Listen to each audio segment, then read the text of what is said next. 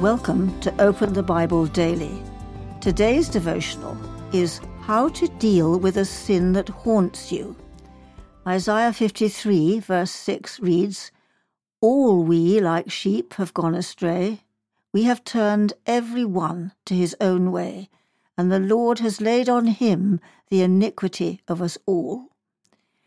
Isaiah reminds us of the painful truth that each person strays from God in his or her own way.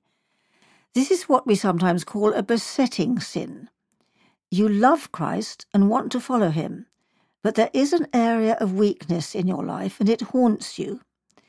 There have been times when you felt you were doing better, but then it comes back and you find yourself defeated by it again. It is your own way of straying from God, and it grieves you deeply.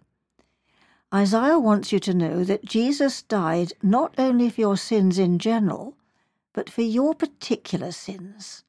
The sins that were gathered up by God and laid on Jesus included your own way of straying from God.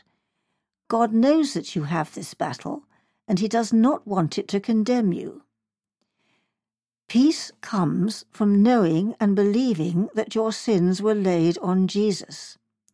If you say to God, "Please accept me because I'm doing my best to live a good Christian life," then you're trusting your best effort to live the Christian life, and you will never have peace because you know that even your best effort could and should be better.